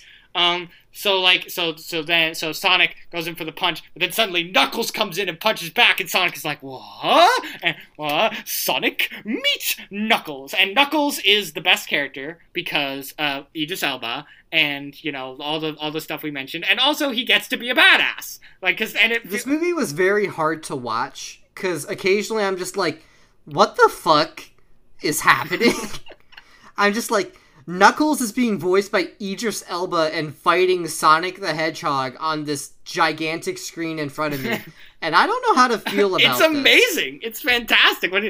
Idris Elba is perfect. It's more surreal than Idris anything. Elba is perfect casting, by the way, and I love that Idris Elba seems to be having, like, genuine fun playing this character. Yeah, like, it's fine. It's good. It's like, good. he actually cares about the character and wanted to, like, study his history and, like he actually likes this stuff, and that's always nice to see. That's what everyone says in the interview tour, though. Yeah, but I get it. Well, also, the thing is, Idris Elba's coming back to do a whole Knuckles series on Paramount Plus. Of course, because they're going to give him a lot of money. The point is, he comes off as genuine, okay? It seems like Idris Elba, especially considering, like, in the MCU, by the end of it, he clearly wanted to get out. Like, he was like, I'm sick of doing these movies. They never give me anything to do. I want to have a bigger franchise role. And now that he gets them, he's like, I'm having fun now. I get to be Knuckles. It's really cool. I'm going to put him in a grocery cart and give him some grapes, because I know he likes grapes. Yeah, I mean, Knuckles has some decent comedy in the movie, and I think the comedy works best when it revolves around Knuckles. 100%. I think that's the... Knuckles or Stones or Rachel. Those are the three... That's the holy trinity of the movie, really. I think you mean Sonic, Tails, and Knuckles, who are the actual trinity No. of the movie. No. No. Why do you have such wrong opinions? I don't have wrong opinions, I just have my opinions. Yeah, your opinions that are wrong. Anyway, please continue. You're only 20% through the movie. Well, maybe I would be if you stopped interrupting me with your bad takes. Just ignore my bad takes. Just let them breeze by you like a summer wind. Okay, so then what happens is that we meet the other main character of this movie, which Tails, who was in the post-credit scene, the last one, and Tails is okay. Big props here. Tails is fantastic, and big props here because they actually got Colleen O'Shaughnessy, who voices Tails currently in the games, to come back to do the movie. Career voice actors represent. And although her name wasn't initially on the poster, they did make another poster that put her name on it, and it's really nice when voice actors... Also, get this Tails kind of is like a credit. Sonic stan. Yeah, I love that. Like, Tails is like a Sonic fanboy. Like, he watched like his adventures in the first. He's like, oh my god, Sonic, you're so cool. I'm talking to Sonic the Hedgehog. It's the legendary Sonic the Hedgehog. He's so cool. Like, I love that. It's great. Like, it's a fun dynamic. Yeah, it's okay. Especially because, you know, It's Tails decent. has always been kind of like the little brother figure, so it really works. And I like how Colleen, like, she's using mostly the same voice that she does for Tails in the games, but she is playing it slightly younger to be like, you know, because this is a Tails, it's his first mission, it's his first time meeting Sonic, he's not as experienced. And so I like that, you know, little subtle attention to detail. It's, you know, it's always... That is certainly a thing that they did in the movie. It's true. Yeah. So then we get the reveal of the Master Emerald, the big Master Emerald. And so after Sonic opens his map and gives the hologram Long Claw message, they find out that the Master Emerald, which is the combined... I'm sorry, but was this owl thing ever in any of the games? No, but... It is actually, the owls are actually a deep cut reference to Sonic 1, because if you remember in Labyrinth Zone, there were those tiles that had pictures of owls on them, and one of the screenwriters, I forget which one, it was Pat Casey or Josh Miller, I forget which one, basically he was in an interview that said, like, when I played Sonic 1, I always wondered what those owl tiles meant, so when I went to write this movie, I wanted to make owls significant, and that's why it's owls versus echidnas now. I see. And the owls are genocided all the echidnas. Yeah, but the echidnas also... Genocide. Something in your Sonic the Hedgehog the movie for echidnas children. also genocided them. They genocided each other. There were heroes on both sides. I think Robotnik says that at one point. Yes, he does, but that was in reference to Sonic the Hedgehog and him. Yeah, yes, it is. Yes. He also makes a joke about a hostile work environment at one point. Yeah, I didn't like that joke. That felt like weird. It felt like, why are we doing like cancel culture jokes in a movie for children? I liked it because you know, it's coming from the bad guy. He's clearly not supposed to be Here's right. the thing. Jim Carrey is not as funny as he thinks he is. I don't know if I agree with you on that. Just because he can make funny faces and do weird acrobatics doesn't mean that he's always funny 100% of the time. Well, not 100% of the time, but he's funny in this movie. You know what it is? He's really good in He's really good in The Cable Guy. And he's really good in The Cable Guy because his character has a distinct characterization, I think. In this movie, it feels like he's just wacky Jim Carrey. It doesn't even really feel like he's Dr. Robotnik. I disagree. I think he's got the Dr. Robotnik flair to him. I would disagree. When I watch this movie, I just saw Jim Carrey flailing around like a moron. I mean, yes, it is a lot of Jim Carrey flailing around, but considering how unhinged Robotnik is in the games, it fits. Yeah, but it's a very restrained kind of unhinged in the games. This, he just has no chill constantly. Well, anyways, I'm not a big Jim Carrey as Robotnik. Well, I think he was actually really great. Well, what's next in your notes? Then what happens is they have this flashback of how the Master Emerald is the combined form of the 7 Chaos Emeralds, which is a change from the games because the Chaos Emeralds and the Master Emerald are usually separate. But I actually kind of like this change. I kind of prefer it because in the games, the Master Emerald is in a lot of ways redundant. Like, it's this source of power, but the Chaos Emeralds are also the source of a source of infinite power, and the Master Emerald is there, and it controls them, I guess. And it's not even really relevant once you really go down the course of the series. So I like the idea of the Master Emerald is the combined form of the Chaos Emeralds, just to streamline that. I think that's fun. I think that's a unique idea. And they have this whole flashback about how, the Echidnas could use the power of the Master Emerald to, take out armies, which, that whole sequence, it's this sort of cool 2D animated sequence that was actually drawn by, I forget. Yeah, that was a pretty cool animated scene. Yeah, it was a pretty cool scene. And again, I feel like the whole movie, this whole thing could have worked better if it was I would have loved an animated Sonic movie, but I am fine with this. I am okay. I tend to think that the live action and the animated parts look weird against each other. The Sonic and Tails eyeballs, generally it looks better, but their eyeballs still look plasticky in a dull way, and I don't really like it. They even at some points give little red spots on their eyes, they have veins. It's just okay, it's a little strange. What's going on? I mean, here. I disagree. Why don't you just make it animated? Well, I don't like animated live action hybrids that aren't the one with the sexy lady. Roger Rabbit. What about Looney Tunes Back in Action? That one's good. Well, besides that, they're generally not very good. Yeah, I think it's kind of they got saddled with being a live action hybrid. Anyway, continue with your notes. Anyways, what I was saying is that sequence was actually drawn by several artists who worked on the IDW Sonic, Sonic comics. So it's that's. Nice. I like how these movies have been bringing in more people from the main series because obviously they got Colleen back. So what happens next in the movie? They got the IDW artist Tyson Hess. What's done next? A lot of what's Sonic next art, in your notes that you want to talk about? I'm talking about things that you keep interrupting me about. And I'm sorry, but this has nothing to do with the movie. Well, it does because what I was saying was that Tyson was people who worked on the main series who are now working on these movies, and because Colleen came back, they got the IDW artist. Right, you've already mentioned this. And Tyson Hess, who has also done a lot of Sonic art, and he worked on promotional stuff for Sonic Mania. It was the head of design on redesigning Sonic for the first movie, to make him actually good. So yeah. So anyways, so they discover that the first so they get the little compass thing, and they find that the first clue to getting the Master Emerald is in Siberia. So they have to go to Siberia, and then they do a dance battle, which is fine. It would have been. It's not a great. It would have been better if it was to actual Sonic music and not Uptown Funk. But yeah, it's fine enough. This feels like one of those corporate mandated scenes where somebody's smoking a cigar in the background. Like, you gotta put in a dance-off scene. The kids love those dance-off scenes. Yeah. My child loves Step Up 2 Electric Boogaloo. My child loves Alvin and the Chipmunks, the road chip. You gotta put Uptown Funk in there. Sir, but isn't your child 25? Exactly. What's your They're point? very young. They know what the kids like.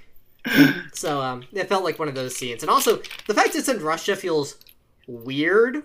And I know it's not their fault, but like, I mean, yeah, just feels a little weird. Okay. You know. Did you see that one review that that was claiming that the movie is very specifically sided with Ukraine because Sonic and Tails are blue and yellow, and Knuckles and Robotnik are red? The movie was made before Russia invaded. I know, but someone tried to claim that anyway, and I'm like, okay, I mean, it worked out for them, I guess, but. What? Yeah, and there's like this one guy that's like the dance-off master, and he wears his stupid jacket. Yes, he does. But anyway, after that, they have to get the fucking map, and the whole scene could have honestly been cut. I mean, you would have saved a lot of time. You could have cut that one scene that was just the humans, and none of the Sonic characters were in it. And I feel like no, that's the best scene in the movie. You can't cut that. Not. What you could have done is you could have just what happens next after the dance-off scene? What you could have done is you could have replaced Uptown Funk with a Sonic song, and then the scene would have been worthwhile. And that would not make the generic dance-off scene that much better. But it would make it better, and it would be better than the scene that was just the humans. Anyways, what happens next? So then... Even though I've already summarized the plot. then... This is what happens when you don't let me say things during the synopsis. So then what happens is we are reintroduced to Agent Stone, who is now running a coffee shop called Mean Bean Coffee, which is, of course, a reference... And he's making specific lattes in the shape of Robotnik's face, and I think it's really sweet and romantic. Yeah. And I really want them to actually date in the third movie. I want them to go to Venice and have like little coffee, like sitting by the river, and they're drinking their coffee. With the steamed Austrian and then he's like, milk. "Why have you always been so loyal, Stone?" And Stone's just like, "It's just because you're the most beautiful man I've ever seen in my life. Once I saw that mustache, I knew." You were the one. I mean, everyone knows that the secret to being the best Sonic character is to be Robotnik's lackey, because Agent Stone, Warbot and Cubot, Scratching Grounder. Anyways, so Mean Bean Coffee, of course, being a reference to the Sega Genesis classic, Dr. Robotnik's Mean Bean Machine. But then she's like, "Oh shit! I got the message. Robotnik's back. I gotta send a satellite from space that I have. Yeah, it's cool. Don't worry about it." And that's how Robotnik gets his new machines. He gets the movie version of the Buzz Bombers, and he gets the game accurate Eggmobile, and it looks really cool. So then they go to the temple in Siberia, and there's some owl statues, and there's these weird tiles, which, fun fact, as confirmed by the director, the language on those tiles is Babylonian, as a deep-cut reference to the Babylon Rogues from Sonic Riders. So yeah, that's canon.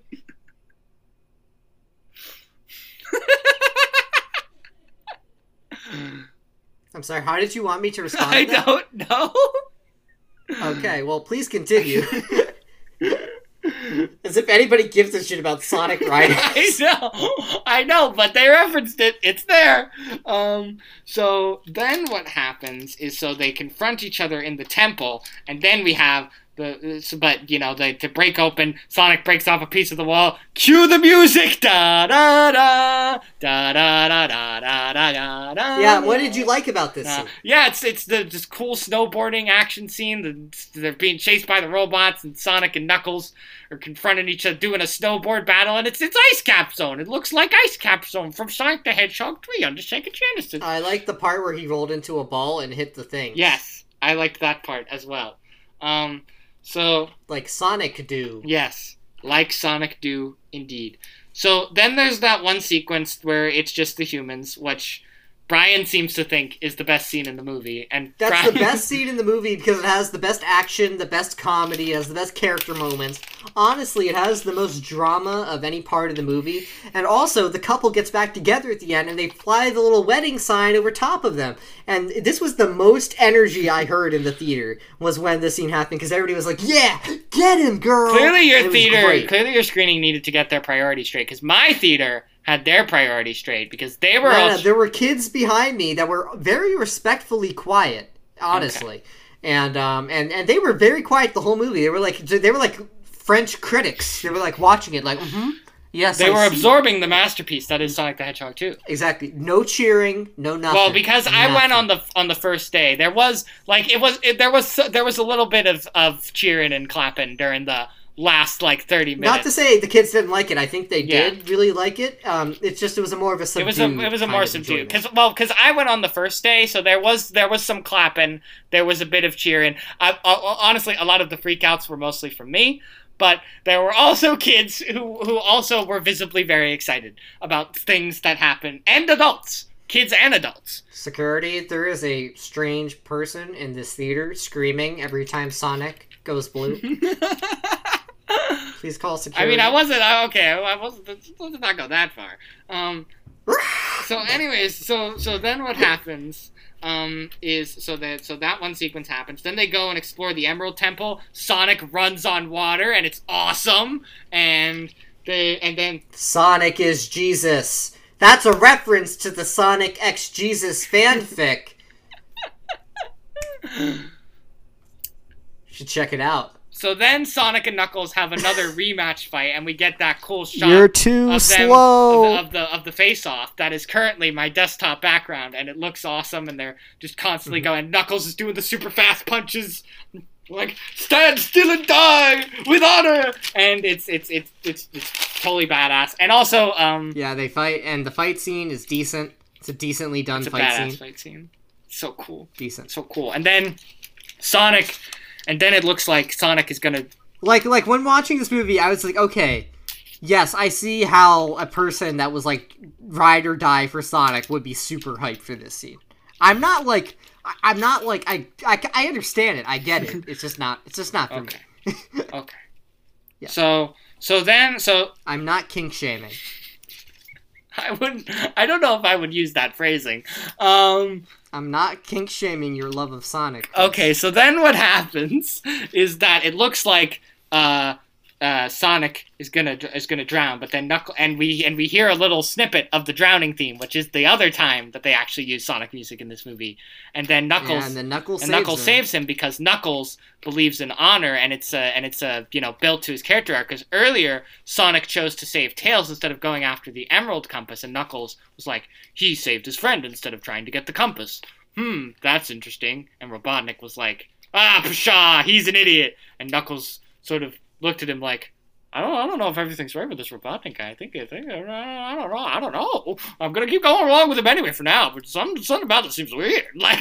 But then they save him. They agree to team up, and Tails flies in the biplane from the wedding because now it's his plane. It's the tornado, and they all go back to Green Hills to try and stop Robotnik, who has now absorbed the power of the Master Emerald, which has. And that's when he turns into a giant kaiju. Yeah, and I thought this was cool because this has never actually happened in the games before. Like, he's used the Chaos Emeralds to infuse his robots with power, but he's never used the Emerald power himself. So I'm like, that's cool. And he uses it to make the Death Egg robot. Oh my god, you guys, it's the Death Egg robot from Sonic 2. Is this from the games? Yes, it is from the games. It's from Sonic the Hedgehog 2 on the Sega Genesis, and also Sonic the Hedgehog 4 Episode 1, and also Sonic Generations. Yeah, I thought the ending was better than the rest of the movie. Yes. Generally, at least in the action stuff. Where the rest of the movie is like a solid, I'd say 6 out of 10. I think the ending is about like a 7, I'd say. So yeah, the ending is fun. I enjoyed the kaiju fight with the giant robot Dr. Robotnik. The big Death Egg. It does kind of have a power of love moment with the Master Emerald with Sonic, and Q. That's the power of love, because that's the power of love saves him. Yeah. I do. The one thing I will say is, so Sonic and Tails and Knuckles, they're all working together. They beat up the robots, and it looks awesome. The one thing is, so there's a scene where they're flying. They're both Sonic and Knuckles are on the plane and Tails is flying the plane. And there's a point where Knuckles jumps off of the plane, and I was like, oh, this is where he's gonna glide, like because he can glide in the games, and then he doesn't glide, and it was like, oh, Yep. oh okay. Have him glide in the series. So they defeat Dr. So Robotnik, and then Robotnik makes a joke about centrism. So Sonic, Tails, and Knuckles, they're working together, and they're running side by side. It's so awesome, and they get inside the robot, and there's a Sega Mega Drive joke, and then Knuckles, which implies Sega exists in this universe as well as the Sonic the Hedgehog theme music. Yes. And that's never explained. Just go with it. Okay. So then Tails is able to distract Robotnik with his gadgets long enough for Knuckles to punch the Master Emerald out of Robotnik, just like in Sonic the Hedgehog 3 on Genesis when Knuckles uppercutted the Chaos Emeralds out of Super Sonic. It all ties together. So then what happens is... That seems like an oddly generic thing to reference. It's a very specific thing to reference. I'm pretty sure that's not a reference. Yes, it is. That's a very famous Knuckles thing that happens. It's the very first... It's literally Knuckles' first appearance. It's him uppercutting the Chaos Emeralds out of Super Sonic. Okay, whatever. So, okay. Don't eat me. Alright. You don't know your Sonic lore! Clearly. So then it looks like... So they try to get the Master Emerald, and Sonic gets the Master Emerald, but then it breaks. And then it turns looks into Super Sonic. All is lost. And he's gonna, but then beam of yellow light, the Master Emerald is separated into the Chaos Emeralds, the beam of yellow light, and it's Super Sonic! I freaked the fuck out. People clapped in my theater. It's Super Sonic. He looks so cool, and he zooms around and he destroys the robot. It's amazing. Yeah, I thought it was okay. The problem is that now they've introduced like this super powerful thing. So, if in any sequel, why doesn't Sonic just use the Emerald to stop it? Because he can't use the Emerald power all the time because he can't interact with the ones he loves, or else they'll explode. So, obviously what's going to happen is someone's going to steal the Emerald in the next movie, which is why the movie doesn't immediately end with him. He interacted with them in Supersonic mode in this movie, and they didn't Well, explode. No, he can't, he can talk to them, but he can't, hug them or anything like that. Because then they would blow up, as they mention in the movie. Seems like a small price to pay for world peace, but okay. Sonic. I think you're giving too many. I think you're giving too harsh expectations onto this child. Basically. Maybe. So he goes supersonic, and Knuckles is all like, watch. He has absorbed the power of the Emerald. He is not the Sonic you once knew. And then he uses the ultimate power to summon chili dogs out of the sky. He's like, I stand corrected. He's exactly the Sonic you once knew. And then we get the boring ending scene with Tom. Oh yeah, we get the fun scene where, as a callback to remember in the first movie where Sonic went to the baseball field and he had to play baseball by himself because he was lonely and had no friends. They go back to the baseball field. Which is also inferior to the Twilight baseball scene. Disagree. Then we get the scene where it all comes together because now he has friends to play baseball with because he plays baseball with Knuckles and Tails, and Knuckles defeats them, and he's like, and then they go out for ice cream. The perfect place to celebrate my victory over you in face of fall. Yeah. I fucking love Knuckles. And then let's get to the mid-credit scene where they have Shadow the Hedgehog appear. So then we get the mid-credit scene where, oh my god, you guys. Okay, so first of all, so Gunn, who we established as canon, they're all like, do we really need like a giant preamble to discussing Shadow the Hedgehog showing up for 2 seconds? Yes. Okay. So Gunn, first of all, is like, hey, Robotnik's dead. Nobody could have survived that crash, unless, of course, Jim Carrey decides he's not going to retire after all, in which case he did survive the crash. But otherwise, he's dead. So we don't know yet. But we found this file from 50 years ago, and as soon as that lady said the words 50 years ago, I audibly said, under my breath, but I actually said, oh my god, it's happening. And then they're like, this military black site at these coordinates. Then we pan down, we see Shadow, he's in the tube, and he's like, my god, Project Shadow, and he opens his eyes, and there's the red lightning crackles around him. Are you serious? It's Shadow! It's Shadow the Hedgehog! I told you they were gonna do Shadow the Hedgehog in the movies, and we're gonna get Sonic vs. Shadow in Sonic 3, it's gonna be amazing! It better be voiced by Adam Driver. this is like Adam Driver rewrite. Like this is the one, like throughout the history of these Sonic movies, the one thing that Brian and I have consistently agreed on is that if they ever do Shadow, he needs to be voiced by... It has to be Adam Driver. He'd be perfect. Like, it fits the character. It's almost too obvious. I know there's been a lot of fan casting for Keanu Reeves, and Keanu would not be bad, don't get me wrong. But, like, Adam Driver is clearly the best choice here. The only thing is, would he do it? That is the only question. Because I'm not sure if he wants to be in a big franchise again after Star Wars. Like, that... Yeah, I wouldn't after the way that last one ended. I wouldn't say the way the last one ended, but more just the Star Wars fandom is terrible.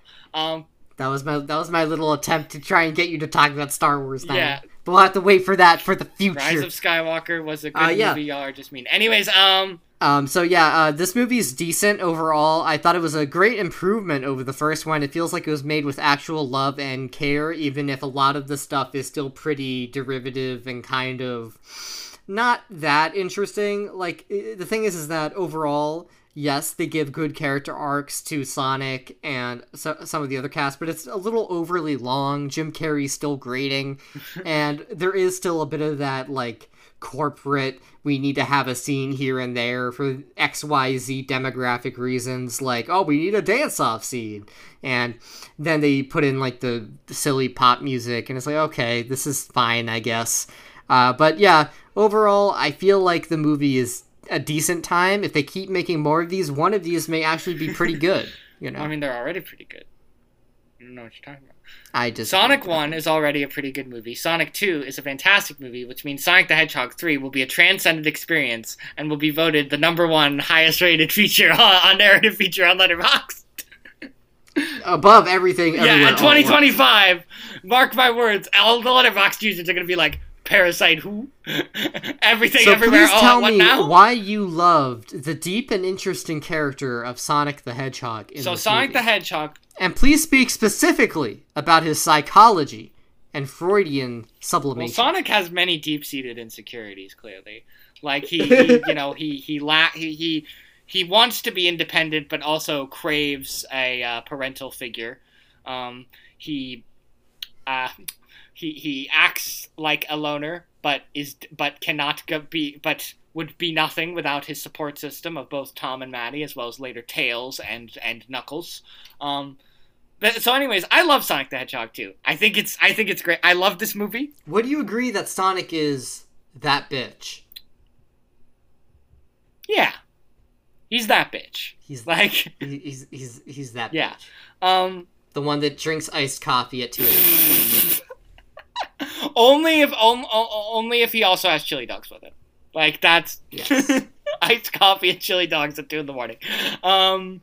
So, I love this movie. This movie made me very happy. Like, I liked the first movie well enough, but this movie is definitely a substantial improvement on it. I love Tails. I agree with that. Absolutely. I love Knuckles. I think the action is fantastic. I think Jim Carrey is great. I think it is good that the humans have a significantly smaller role, and the actors serve their purpose well, and I think the character arcs are really strong, and the message is simple but effective, and yeah, there's a couple... It's for kids. Yeah, it's for kids. It's a message that kids should hear. If I showed Sonic the Hedgehog 1 to my theoretical kids, I would feel a little bit bad, because this has all, like, the product placement, and it's kind of a trash movie in general, in my opinion. Like, fun trash, but still kind of trash. This one has more heart to it. So I feel like I would actually be like, okay, you want to see Sonic 2? Okay. Yeah, sure, the earnestness of the passion for the people involved is able to shine through a lot more here, both in terms of the heart and the characters, and also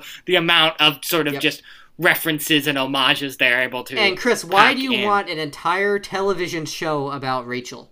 Well, I mean, they are planning a Sonic cinematic universe, but with Rachel TV show. Where it's like a basic dramedy, you know, where it's just like the day in the lives of their love life and her going through work being sassy. Okay, you know? But all right. Hear me out. I will accept it, but also Amy has to be there. Oh yeah, Amy's her Amy's roommate. her roommate. Okay. We can work with this. So yeah. And Amy is like that bitch. yeah, also. yes, 100%. And she's She drinks daiquiris in the middle of the day. she's voiced by Kristen Shaw. 100%. Yes. So I guess this is the part We got it. where we figured it out. we do some speculation because we know that they are going. We obviously know that Sonic the Hedgehog 3 is happening. We know that the Knuckles If Shadow series, the Hedgehog doesn't mention Maria 9 times in the next movie, I wonder how much of that Maria backstory is going to be adapted. Like, I wonder. Probably. Yeah, all I of mean, it. like, because Shadow's backstory. Can we get is an weird. R-rated Shadow the Hedgehog horror film Let with the monster plotline from the Shadow the Hedgehog? all I game? will say is let Shadow say fuck. Make it PG-13, and you can have the one fuck, and you have Adam Driver as Shadow the Hedgehog be like, "Where's that fucking Chaos Emerald? Where's that fucking hedgehog? Where's the fucking hedgehog?" So, all right. So for the next movie, Where's the fucking Maria clone? obviously we need Sonic versus Shadow. And we need Maria. There should be. Yeah, let's have the Maria backstory. And we need the alien invasion. However, that. From No, Shadow I the feel Hedgehog. like okay. If we're going to do the alien thing, which it's, I don't know. That was the best plot line in any Sonic game.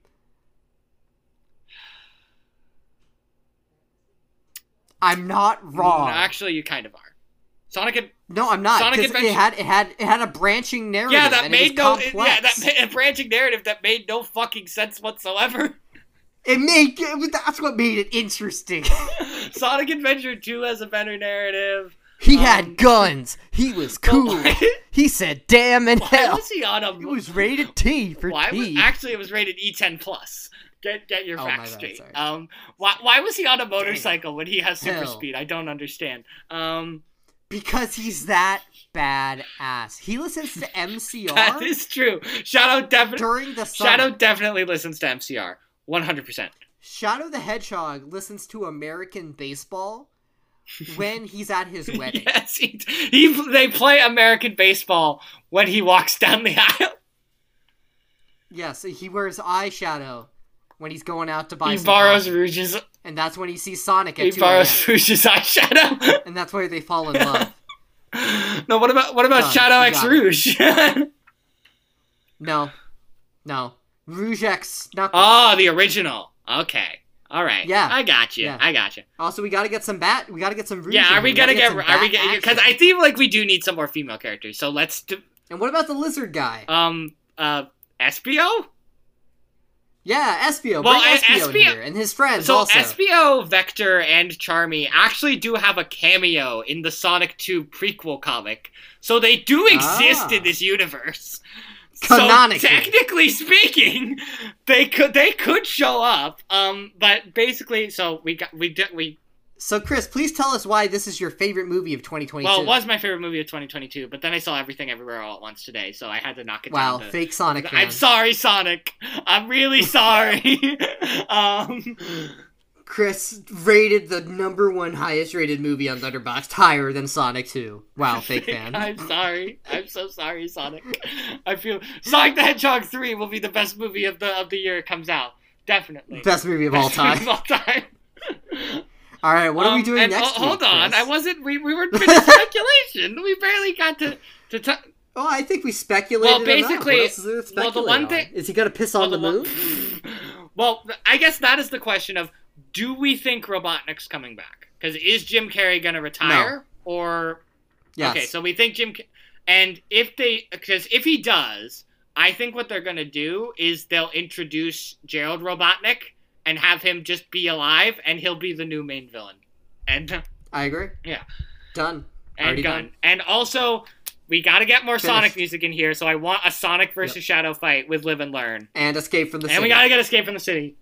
And we're in there too, but especially Live and Learn. And because- the Chow Garden. Yeah, we need to. Okay, yes, actually, because we're doing Adventure 2 stuff, we could get some movie Chow in there. Let's get some Chow. Get the Chow. And they fight each other like in the Chow The challenges. Chow where you train karate, them. where you make the small babies beat each other up. Look, if you put a live-action Chow in that movie, you will sell 1 billion plushies. That is true. Listen, Sega, I'm giving you good advice. Do we have any thoughts on what we want to see in the Knuckles series? Because I want to see Knuckles rap in Pumpkin all right, Hill. I personally am looking forward to seeing Knuckles' backstory, and the other thing is that I cannot wait to see Ken Penders try and fail to sue Paramount over the supposed similarities between this movie and his work. Yes. Are you familiar with the saga of Ken Penders, Brian?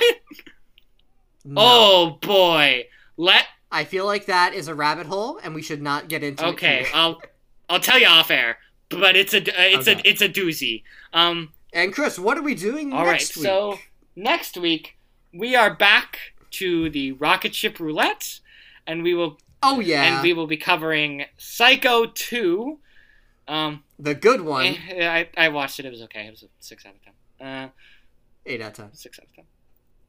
We'll get to it. And the other one, which is Body Snatchers from 1993. The 90s. I haven't watched it yet. Have you seen that one yet? So I'm going to watch it tomorrow. Yeah, and where can they find you on social media? This has been Hipster and the Nerd, and we do this every week, and you can find us on Spotify, Apple Podcasts, and all of your major podcast platforms. Please leave us a nice 5-star review, subscribe, and vote in the polls, and answer the Q&As, and spread the word on social media. Hashtag Hipster and the Nerd. Help us grow the show.